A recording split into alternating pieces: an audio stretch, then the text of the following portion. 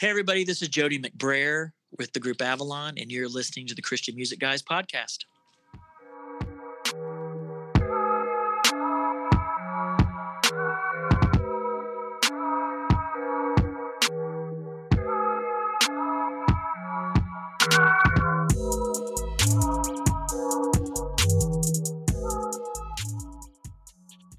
Hey everyone, welcome back to the Christian Music Guys podcast, a podcast that is by Christian music fans for Christian music fans. What's up, Jacob? What's up, Chris? Happy 2/22/22.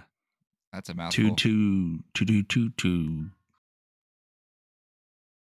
2/2/2. Happy 2/2, Happy everybody. 2/2. I don't know what's significant about that other than the fact that it's cool. Happy deuces. This day will never happen again in twos, correct? Correct. Not until 2,222. It's going to be a couple hundred years. Yes, we'll be gone. Wait, you just said 2,222, which is 2020. Wait, 20. Wait, hold on. I'm really confused now. Yeah, 200 years from now, right? That's what it is. 22. In 200 years, it'll repeat. Okay, yeah, I get what There you're we saying. go. I got you. So if you're listening to this in 200 years, then there you go. Thanks for tuning in. We know that this is the riveting information that you tune into the Christian Music Guys podcast for. Well, actually, as we're recording this, the Olympics are closing. Closing ceremonies are going on. So did you guys get into the Olympics much this year at all? Did you guys watch it? A little bit. I caught some curling and some bobsledding. Love curling, man. And the only reason I turned curling on was because you called me and was like, "Hey, there's this girl from Sweden, and she looks like your wife." Yeah, I forgot about that. Well, my kids were freaking out going, "It's Aunt Jessica, look!" So I turned it on, and I was like, "Hey, Jess, look. Like, Jessie says this looks like you." And she's like, gives me this look, and she's like, "I don't know if I see it." I feel That's like I fun. never, anytime someone tells me I look like somebody, I feel like I never look like that person. Yeah. You know? Oh, yeah. I've watched some skiing, a little bit of figure skating, but other than that, I watched the Summer Olympics a lot more than I have the Winter Olympics. I did watch one. I think it was the downhill slope race, the duo race. I don't know what they call it, but it was the men race first, and then the women race second, and then they do like a few rounds. And U.S. won gold, and it was a guy, I can't remember his name, but he was 40 years old, and he thought he wasn't going to be able to race anymore. He had what he thought was his last race prior that day, and then he got called to race this duo race, and before they interviewed him, and he was crying, being like, "I don't think I can do this another 4 years and be able to do the Olympics in 4 years." But he got to race again, and they crushed it. They won gold. So he, not only was this his first medal, but he won gold. It's pretty cool.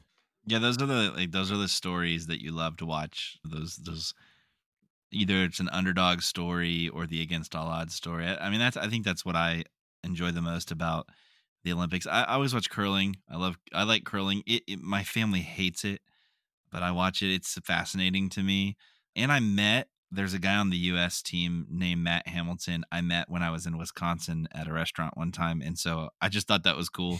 And so I watch it every year just to watch him.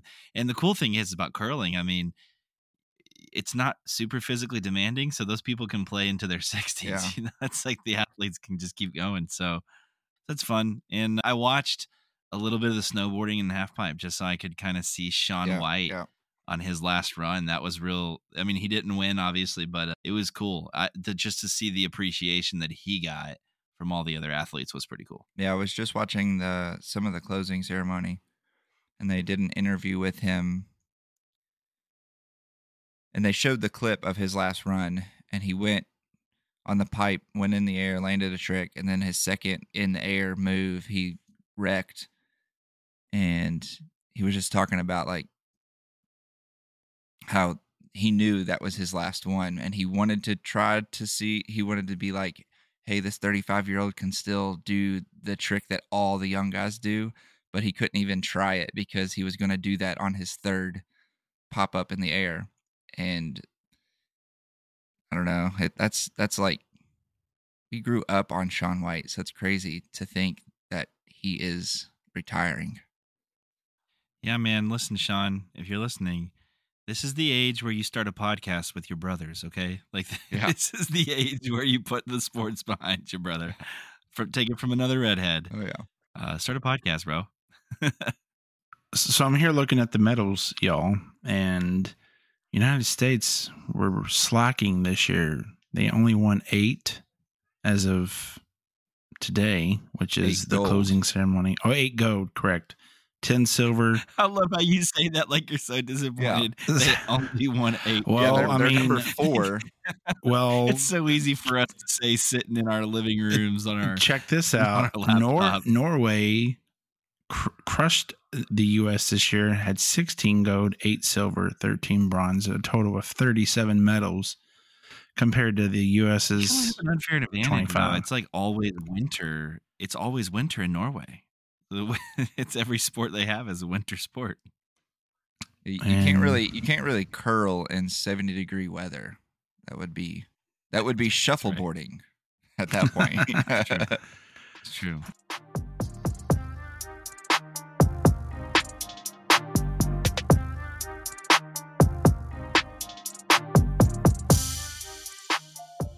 A few weeks ago, we had the opportunity to sit down with Jody McBrayer from Avalon. Now, Avalon's a band that all three of us grew up listening to on the radio, and Jody was super kind to take the time out of his busy schedule and spend about an hour with us. Like I said, we grew up listening to Avalon. I feel like most people that listen to this podcast, because they're Christian music fans, will know who Avalon is, and they've had quite a few hits over the years. 23 number 1 hits. 23. 3 Grammys. 23. That's big. 3 Grammy nominations, which you don't receive an actual trophy, but still, when you receive a nomination, you get a medal. And so that's pretty sweet. And they're Grammys. And 3 Dove Awards. And Jody is got an amazing voice. He's one of the, I say, we've talked about it a few times, one of the Christian male vocalists. When they sing, you know who it is. And there's probably 5 on this hand that we could talk about that have those voices. When they sing, you just know who they are, correct? Yep. Yeah, I agree. And for the people listening, when Jacob just said on this hand, he held up a hand. So just imagine 5 fingers. Yeah. Yeah. Yeah, he does have an amazing voice. And even more than that, his ministry, just when he was able to share a little bit about just his heart, what God's been doing.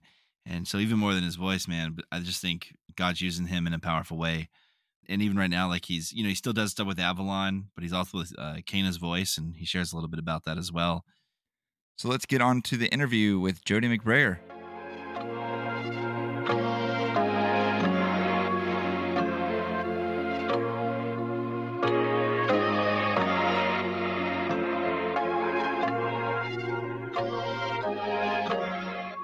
Well, hey, Jody, thanks for being here with us today. We're super excited. Thanks for taking the time.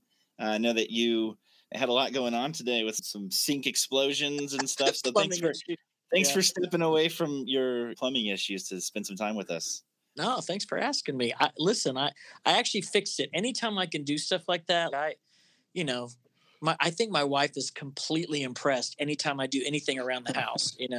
She's like, wow, you fixed that. Or, oh, you did, and I had to get under there and take the trap off and, all that stuff. So it was like, I was impressed. Yeah. Now, do you ever do what I do? Try to make something that's not that big a deal a little bit bigger of a deal, so you'll get praised a little more. Have you ever done that?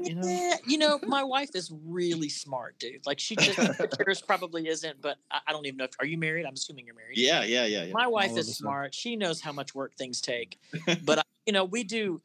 I do the lion's share. Like I do the laundry around the house. I do most of the cooking. I'm pretty OCD, so I'm the kind of guy that gets up in the morning and makes his bed and all that stuff. So I try to run a tight ship. So when things fall apart, like the sink, that's why people, I guess they weren't here. They didn't hear this, but I missed our initial call time because I had a plunger in a sink trying to unstop a drain before my dishwasher exploded. It was like everything that could go wrong did, but we're here. This is why we have YouTube. We can fix those kind of things, right? No, I do that I do that for car stuff. Yeah. Once my car just ran out of warranty, so I'm like, I'm pretty much gonna do everything on YouTube now. Yep, absolutely. Well, Jody, we'll just kind of jump in and get to it. So our podcast, we are music fans and have listened to Christian music our whole life. And so we're excited to have you here. And I know fans of Avalon and fans of Jody McBrayer are going to want to know, I think the biggest question to start with, thinking about your career and everything, who you got for the Super Bowl, man? Bengals or Rams? Oh, man. Well, okay. So let me be completely honest and say, first of all, that I'm an SEC college ball fan. Like, I'm not a huge NFL fan. So, I mean, I grew up in Florida. My family were Gators. So I'm a big Gator, even though we stink this year. And, but in the same respect, I've been an artist in residence at a church in Cincinnati for the last 2 years. And so I'm gonna have to go with the Bengals. And I kind of like to see the underdog. I mean, it's been 30 something years since they've done anything, right? Yeah. So yeah, I got to go for the Bengals, man. Yeah, most definitely. That's a good choice. Underdog all the way. Yeah. Yeah, we can't go for Tom Brady anymore, unfortunately. No, I don't. I have a feeling it's all talk. He's not going to retire. He's going to go, okay, I'll do one more year. What? He announced today officially. Oh, he did. On his Instagram. I guess I was in the sink and not paying attention. Yeah. So apparently he was going to. He has a Hulu special or a Netflix special, like some type of show, and he was going to announce it on there, and then it got leaked, and he got super upset about it, and then ended up just doing it on an Instagram post. That's just what I heard. Yeah, I mean, you guys. So did any of you guys play? Did you play ball in school? Any of you? Just all of us did at some point. Yeah. Okay. Yeah, I did not. Obviously, I'm a lover, not a fighter. But I played tennis, which my wife and my daughter completely humiliate me with that all the time. My wife's like, or my daughter's like, "Did you wear the little shorts, Dad?" Anyway, but I love football, and I've always loved watching. And I have friends. My spiritual mentor, his name is Tim Johnson. He played for the Washington Redskins and actually has a Super Bowl ring from the Redskins.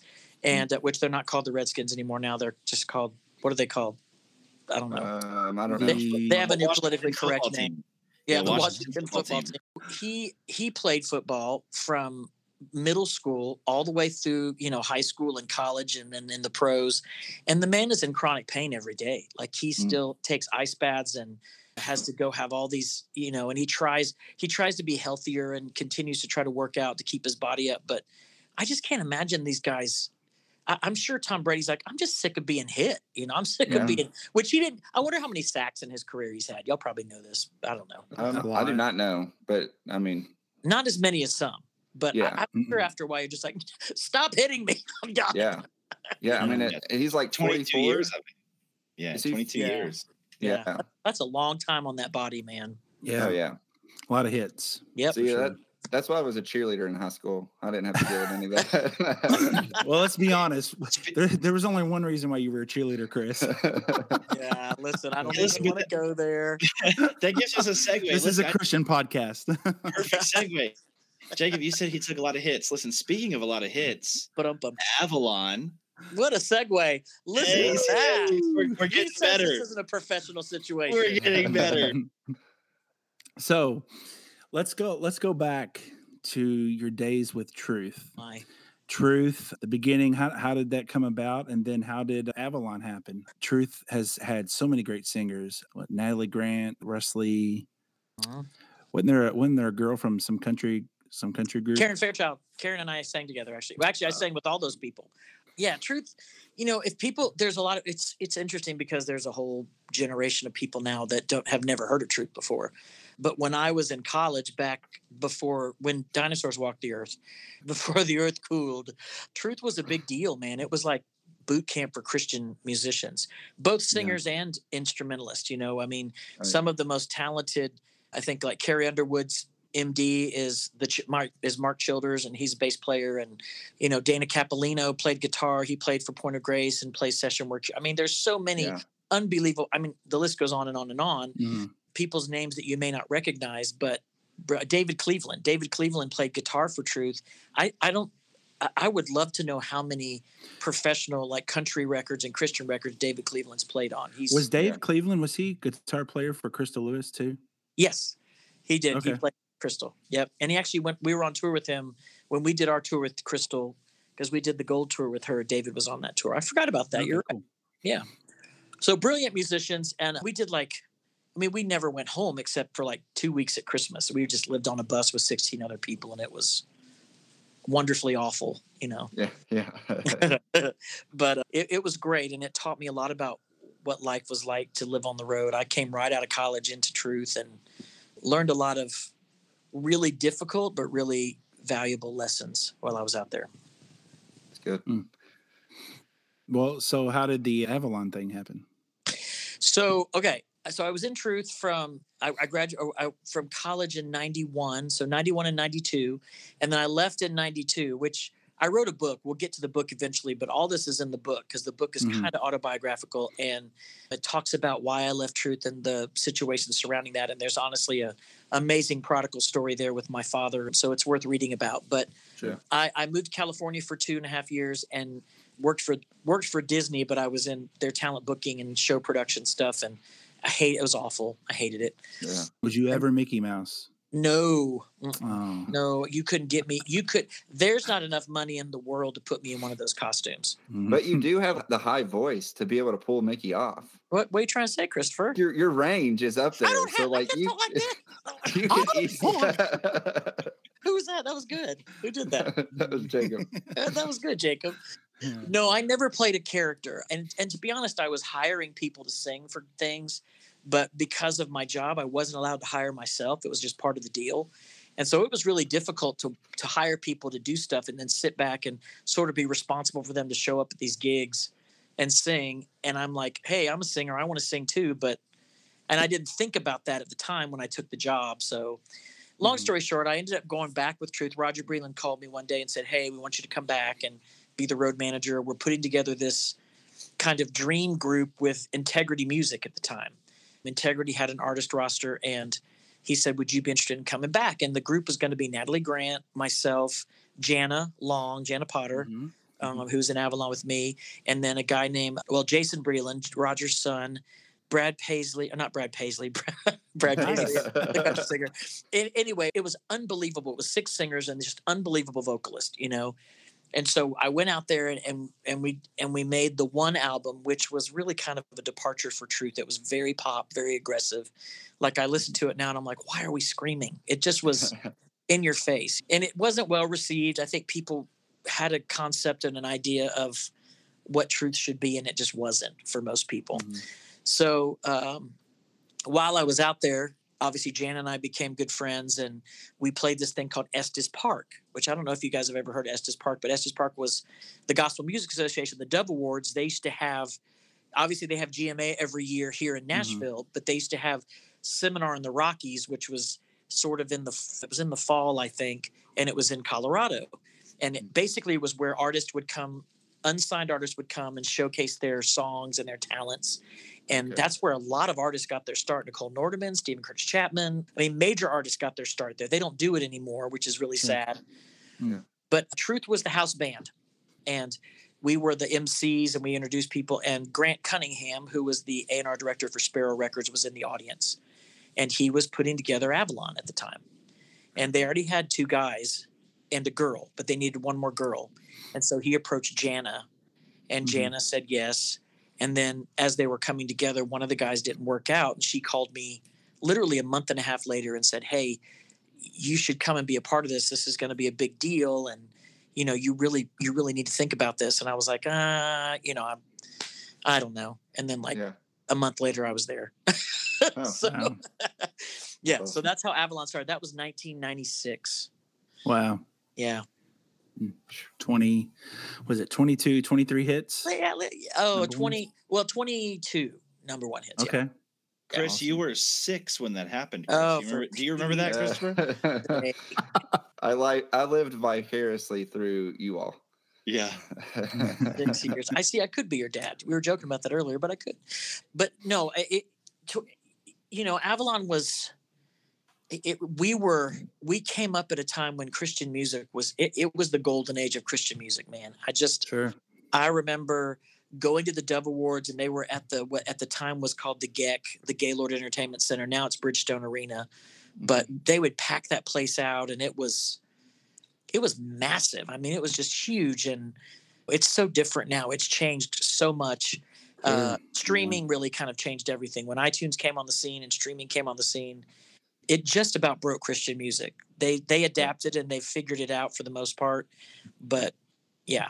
And Avalon was kind of phasing out right as that was coming up. So this is off our script, but have you seen that documentary, The Jesus Music?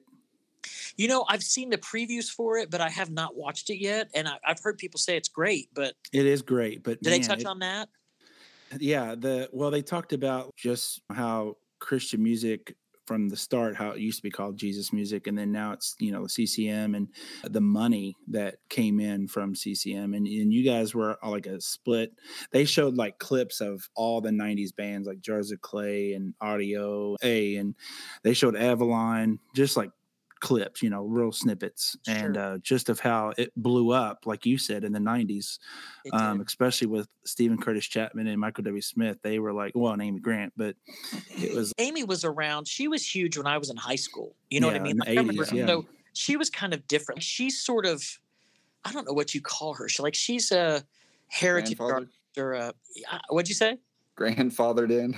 Yeah. Well, I mean, she is the grandmother of Christian music. She can't be called that, but no. I mean, I went to Night of Joy at Disney World when I was 16 and heard her play in front of the castle, and I remember saying, "I'm going to do that one day." Not even having a clue about what the spiritual aspect of it was. I just wanted to do that. They used to spend so much money, dude, and they had that, and it was blowing up so much that these big New York and LA record companies were buying the Christian labels out. So EMI bought out Sparrow, and Sony bought out Provident, and it just didn't Virgin Records buy out some too, or I don't know that Virgin was around back then. Oh, well, like the late 90s. I remember DC Talk being a part of Virgin Records for something. Yeah, maybe Virgin bought Goatee. I don't know. It's and now it's Capitol. Sony still owns Provident. Capitol owns, because EMI kind of went belly up and Capitol bought out EMI. But there was so much money, and Avalon just did a photo shoot and a thing with Red Street Records, which Jay DeMarcus and Red Street Records. I don't know if Jay DeMarcus was with Rascal Flatts and he started a label and all that stuff. And it's interesting because he lives in that world of still wanting to spend that kind of money. And we kind of reined him back. Now we're like, Jay, nobody does that. Nobody does that anymore. Save your money. We've got clothes in our closet. We're good. Just because he's like, but it's a lesson that you just have to learn the hard way. And we were right on the end of it. We did. I mean, I thank God for I'm sorry, Chris, go ahead.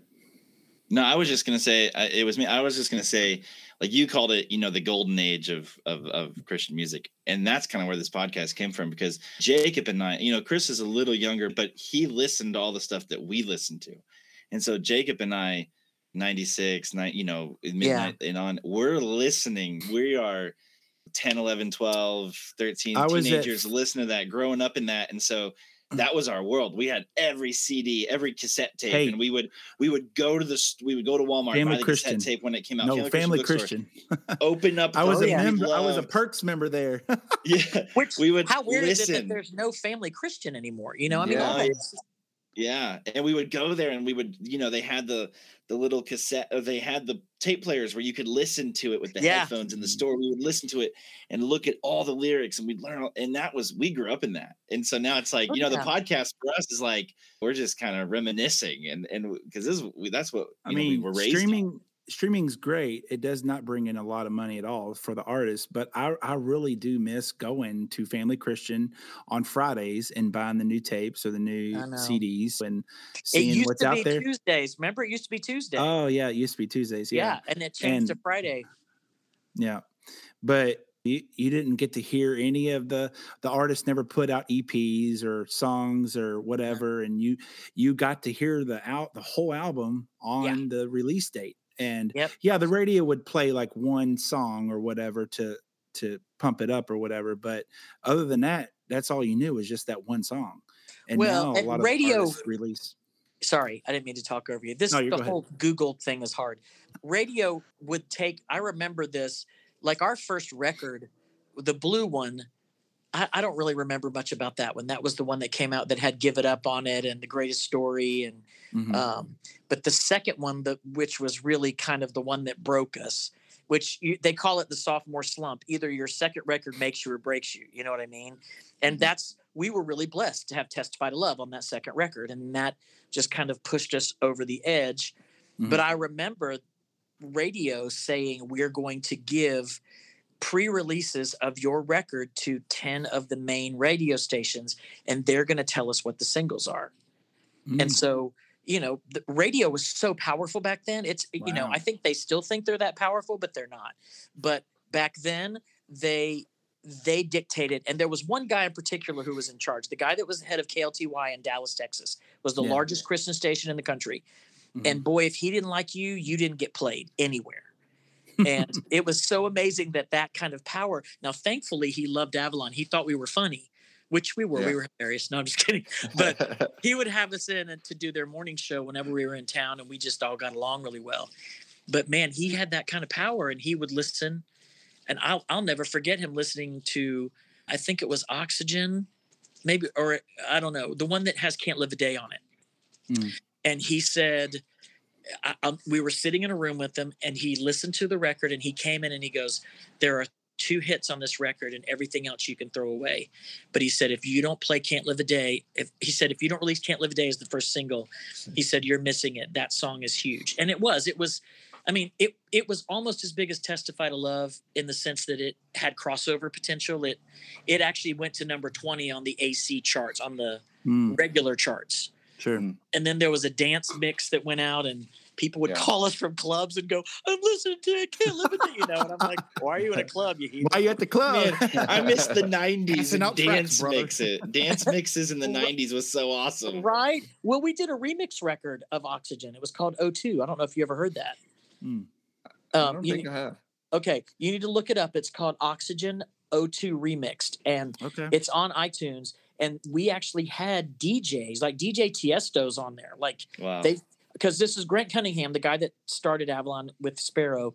He said, I want to do this. And it was a legitimate remix record, you guys. And I remember bringing it back and my mom listening to it. She goes, what did they do to the songs?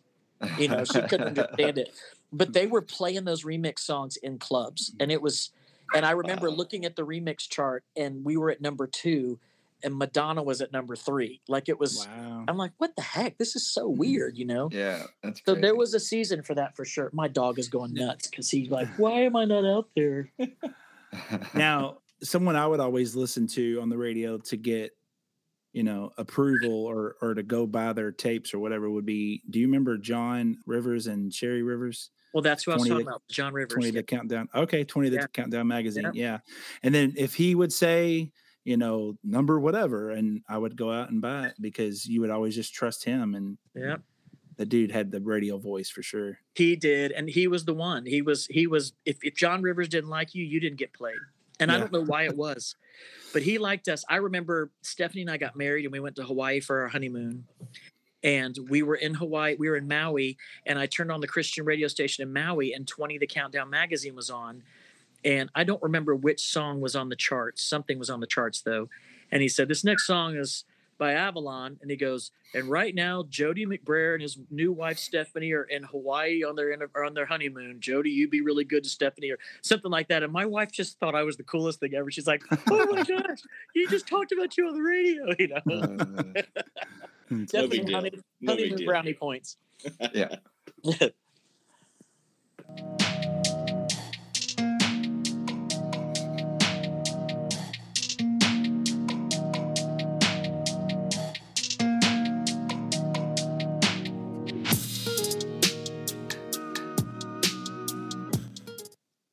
So, Jody, we always like to ask whoever we're interviewing just a quick story, a testimony. I know you mentioned like in your book, there's your whole story like autobiographied within a book, but just give a chance for our listeners to hear your testimony, a story of something that God did for you, and just to build their faith. Yeah. Well, yeah, I did write a book. The book is called So Far So Good. I mean, this is a shameless plug, not so shameless because I wrote it so people would read it, so I have to talk about it. Yeah. But it's on Amazon or on barnesandnoble.com. The book is called So Far So Good, and the first single that I ever recorded with Truth was called So Far So Good. And so it's interesting. I was 21 years old, and I'm singing about the lyric is, "We've come so far, you've been so good. When I trace the road that we've traveled, I've got to tell you, Lord, I look at where we are and see where I could have been. And I have to say again, you've been so good." And I'm like 21 singing this thinking, oh, God's been so good and I've got it all figured out. And then life hits you, you know what I mean? And oh yeah, here I am. And I tell people I'm 51, I'll be 52 in June. And I'm so blessed in so many ways. And I have so many things to be thankful for, but I've got two older brothers, and my older brothers were always those guys, that kind of, if you told them don't do something, it's bad for you, they'd be like, okay, we won't do that. And then there was me, my parents would say, Jody, don't do that. And I'd be like, oh, okay, and I would always have to do things the hard way. I don't know. It was just foolishness was bound in the heart of a child. You know what I'm saying? And it just never left me. And I made some really bad decisions, did some really stupid things, and have been through a lot. I lost my father really early. We lost a child. We've struggled with a lot of sickness and illness in our family. And in 2014, I was in deep depression, dark, deep depression, like to the point to where I couldn't get out of it. I couldn't, and everybody just thought, what's wrong with Jody? Why, because I was always the jolly, happy guy, Mm-hmm. And so everybody was like, what's wrong with you? What, you've got everything. You've got a family and a house. And, and people just, it's like looking at Instagram now. You would never think anybody's depressed because their Insta life looks perfect. You know what I mean? Oh, yeah. But this was before Instagram, but you put on a perfect face. I'm a Christian, I'm blessed. Everything's fine. And you didn't talk about depression being a Christian, because if you were depressed, then you lacked faith. You didn't trust God or whatever. And so I hid it for a long time, and to the point to where when we lost Caroline, when we lost our daughter, that was the straw that broke the camel's back for me. And I talk about it in the book, but took my family to the beach shortly after that. And while they were asleep, I walked out into the ocean at 3:00 in the morning with the intent of walking all the way in and not coming out. Yeah. I just was done. And I remember even looking up at the sky full of stars, and just talking to God and saying, I've served you my whole life and you're not there. You promised you'd never put more on me than I could bear. And I'm exhausted. I have nothing left to give. And it's like you abandoned me, which we all know that's not true. It was me and my ignorance.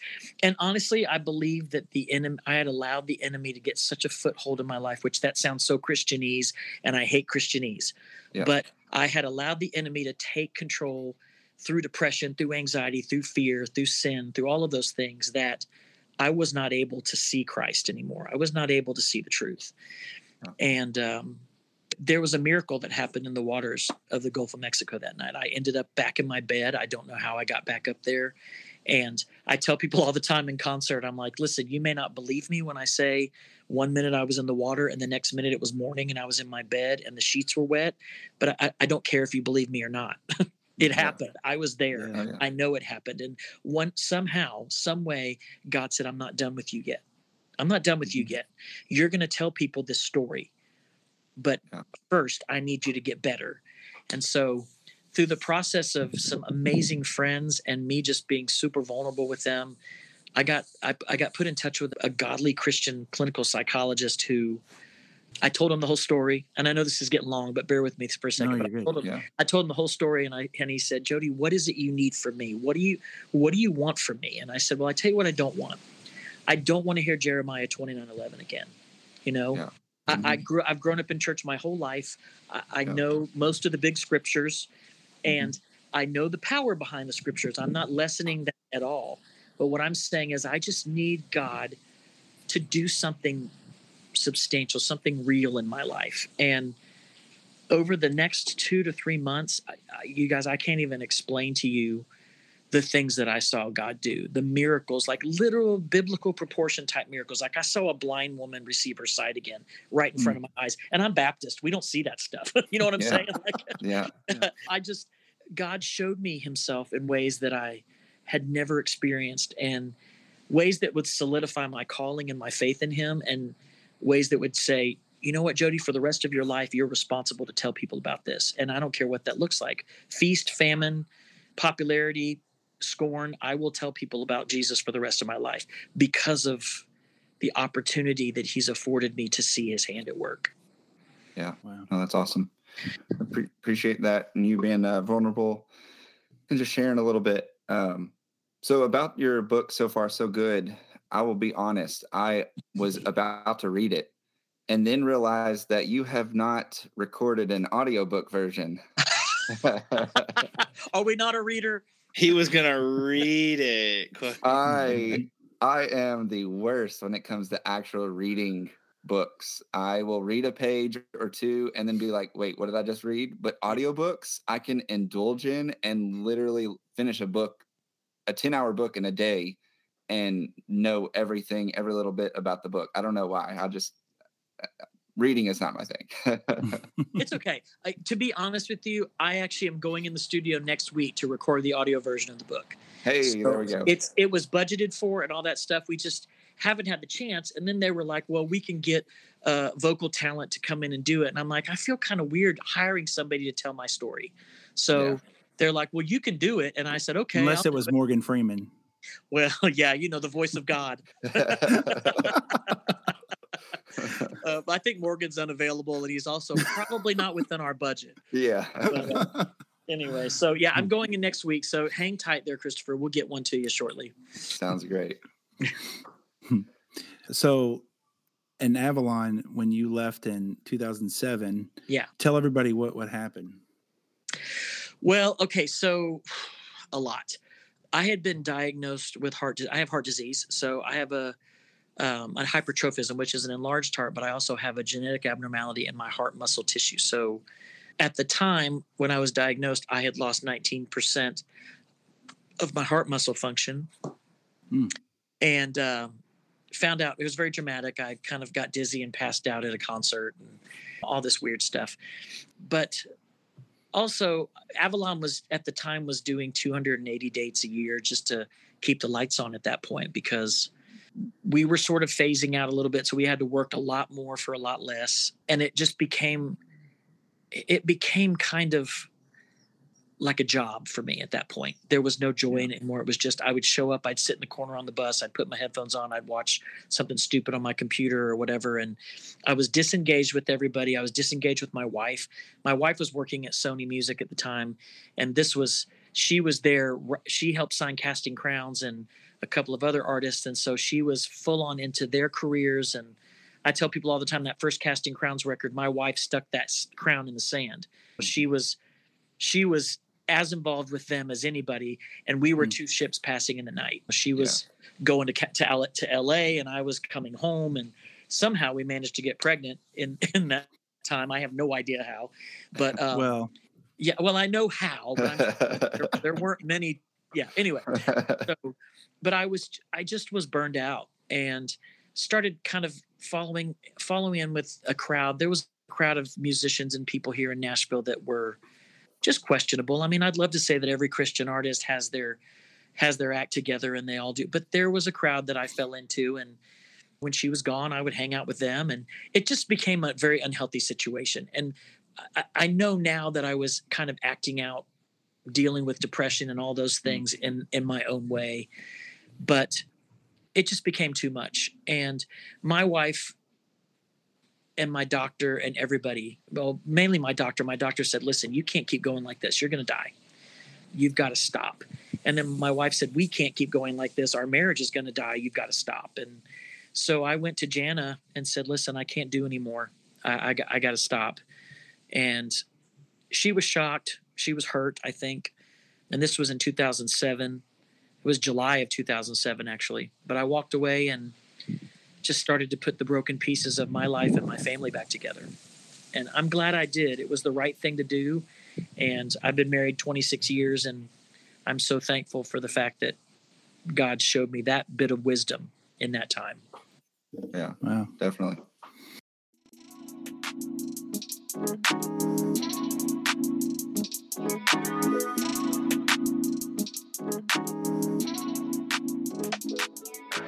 We want to ask a few questions about some of the songs that you guys have sang over the years. And my favorite Avalon song is not Testify to Love, but it is I Don't Want to Go. And I love Me that too. song.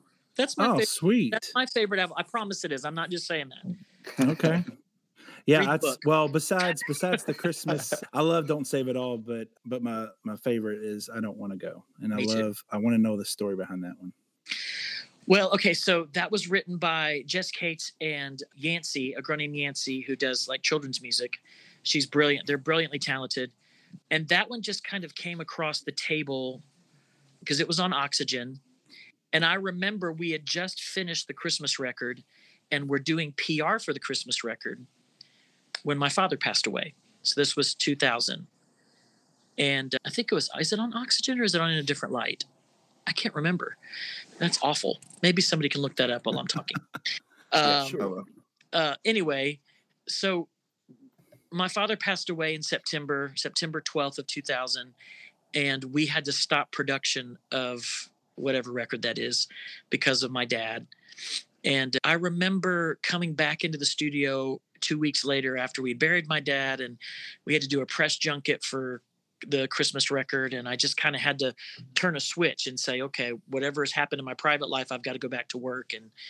And I sat in the studio and listened to the intro to I Don't Want to Go. It was the song that we ended up working on right when we came back. And I just wept because I remember thinking my father was a postmaster, worked for the Postal Service by trade, but he was a pastor by calling. And my dad accepted Christ late in life, in his late 30s, and then got called to be a pastor several years later. And man, I remember when my dad met Jesus, it changed him immediately. Like you talk about people, well, if you accept Jesus Christ and you get up and live the way you live, you didn't meet the right Jesus. Well, you couldn't say that about my dad. My dad got up from his knees and was a different man. And the Holy Spirit was all over him. And some of my earliest memories are of my dad being on his knees in the kitchen at 5 o'clock in the morning before he went to work, praying for his family. And anyway, that song always makes me think of my father. And it's an incredible testament to God's faithfulness and to the fact that all of us have spent time outside of God's will for our life. I think there's God's perfect will and there's God's permissive will. You guys have heard this. You've been in church enough. I think Avalon was probably God's permissive will for my life. I think I wanted it so badly. And I begged him to be a CCM artist. Like I told you earlier, saw Amy Grant in front of the castle at Disney World. And I thought, I'm going to do that. I'm going to do that. I'm going to do that. Never once thinking, why did I want to do that? I just knew I wanted to be a Christian music superstar, And I think God finally was so sick of hearing me talk about it. He's like, fine, go do it. It's going to suck. It's going to hurt. Yeah. Maybe God wouldn't say suck, but that's how I would say it. But it's going to hurt and it's not going to be easy. And that's every time I sing that song in my solo concerts now, even by myself. I don't do the key change. It gets a little too high, but but the lyrics are unbelievable. Yeah, they are. So I have a question about, so I was 10, not to age you, but I was 10 when Testify Love came out. And the colors of the rainbow. Here's the thing. I remember that song being played in our house nonstop. I mean, I'm pretty sure either Jacob or my mom or somebody, we would record it from the radio onto the tape. And they had the whole tape with that song on it. And it would just That's when we stuck the tissue papers into the tape to record on the radio. Yeah. Oh, I remember that. But you already broke them out. So you had to, I remember that. People who don't know what cassettes are. I'm so proud of you that you even know what that is. Yeah. But so for me, that that's my introduction to Avalon and who you guys were and everything. So that's probably the biggest part of me. And I've heard some mixed things about your relationship with that song, Jody. So what's going on there? Can you settle this once and for all? Like, well, I did write a lot about. I keep going back to the book, but it's fresh. I did write a lot about this song in the book. Okay. So the way that song meetings happen for records, or the way they used to happen anyway, because we don't write. I mean, we do write a little bit. I'm way more of a word writer than I'm a lyric writer. Mm-hmm. I'm more of a song interpreter. I'd rather somebody else write the song and give it to me, you know? Yeah. So we sit in a room with our A&R director and our producer and just listen to demos, constant demos over, you know, different songs. And most of them are not great. And then every once in a while you'll get a nugget, like I Don't Want to Go, or like So Far, you know, something like that. Well, we're sitting in I'll never forget it. We're sitting in a room listening to demos for the second Avalon record. And So Far, So Good. It was a group of writers from Norwegian guys. Well, 2 Norwegian and I think a Swedish guy. And he's like, these guys, they're Christian, they're kind of new Christians, and they wrote this song, and let's listen to it. And he goes, I really think this has potential to be a hit. And we listened to it, and I was like, I hate that. It's awful. And everybody else in the room, and at the time it was Charlie Peacock who was producing it. So it was Charlie Peacock and Chris Harris. And Charlie's like, Charlie's really laid back. I don't know if you know who he is, but he was kind of a pioneer of Christian music too. Wrote and produced a lot of like Amy Grant's Heart in Motion record and stuff like that.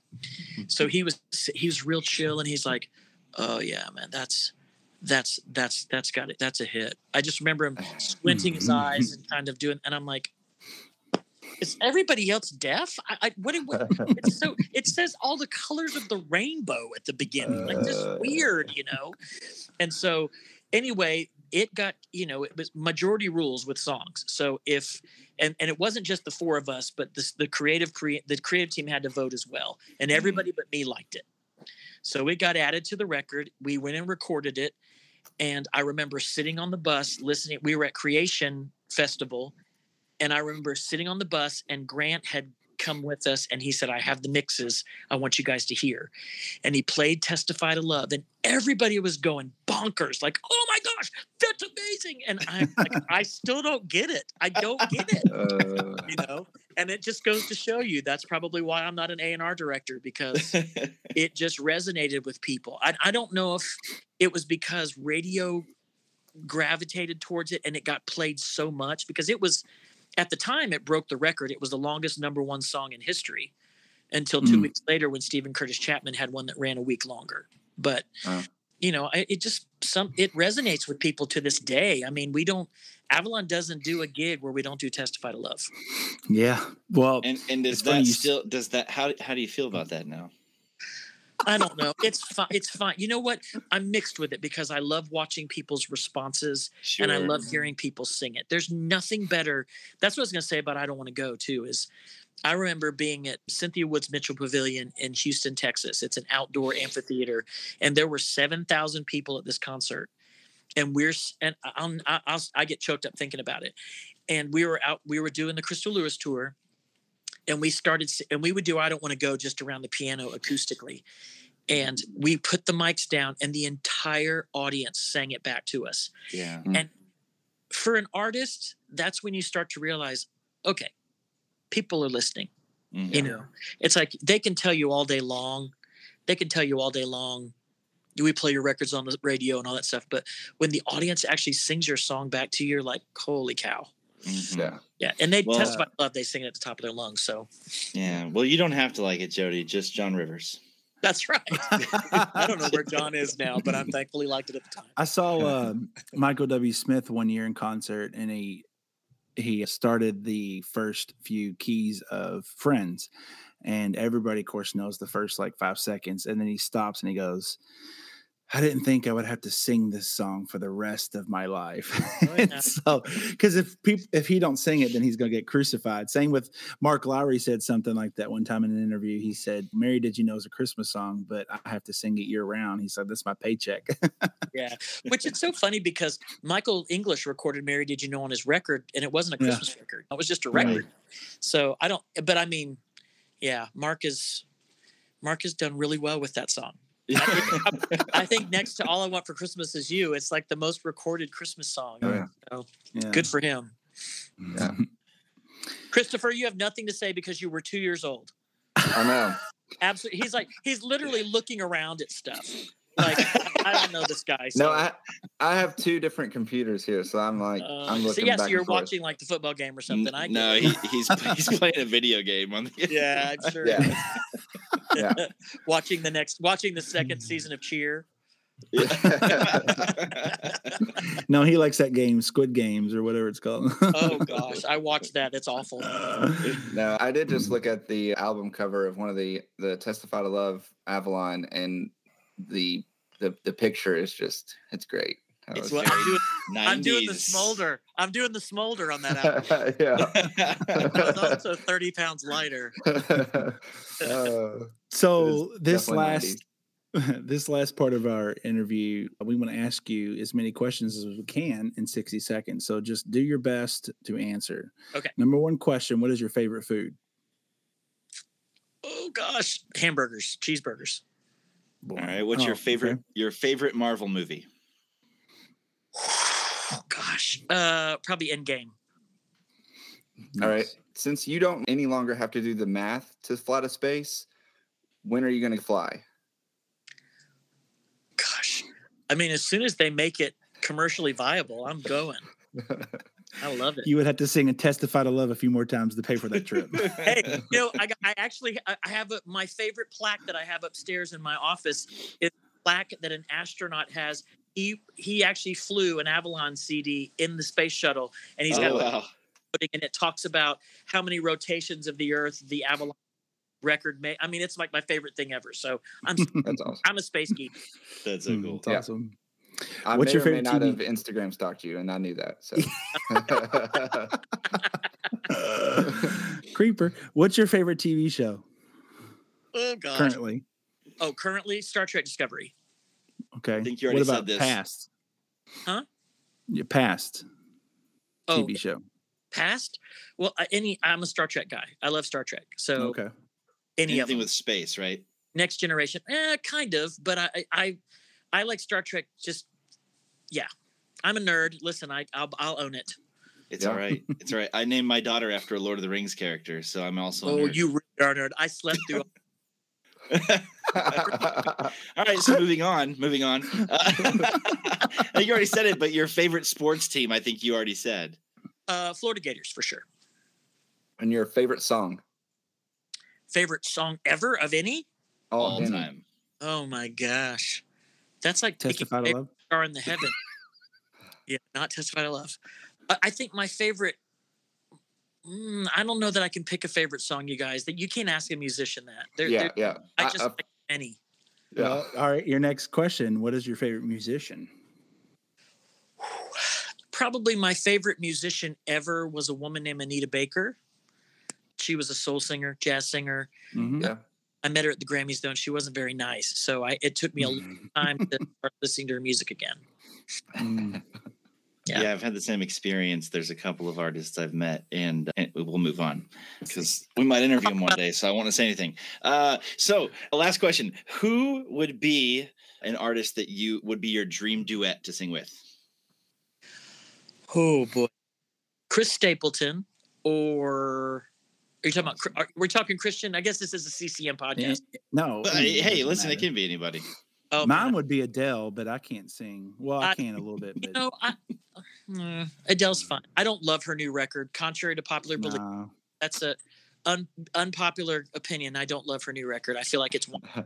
Chris Stapleton probably. I just his voice is just Yeah.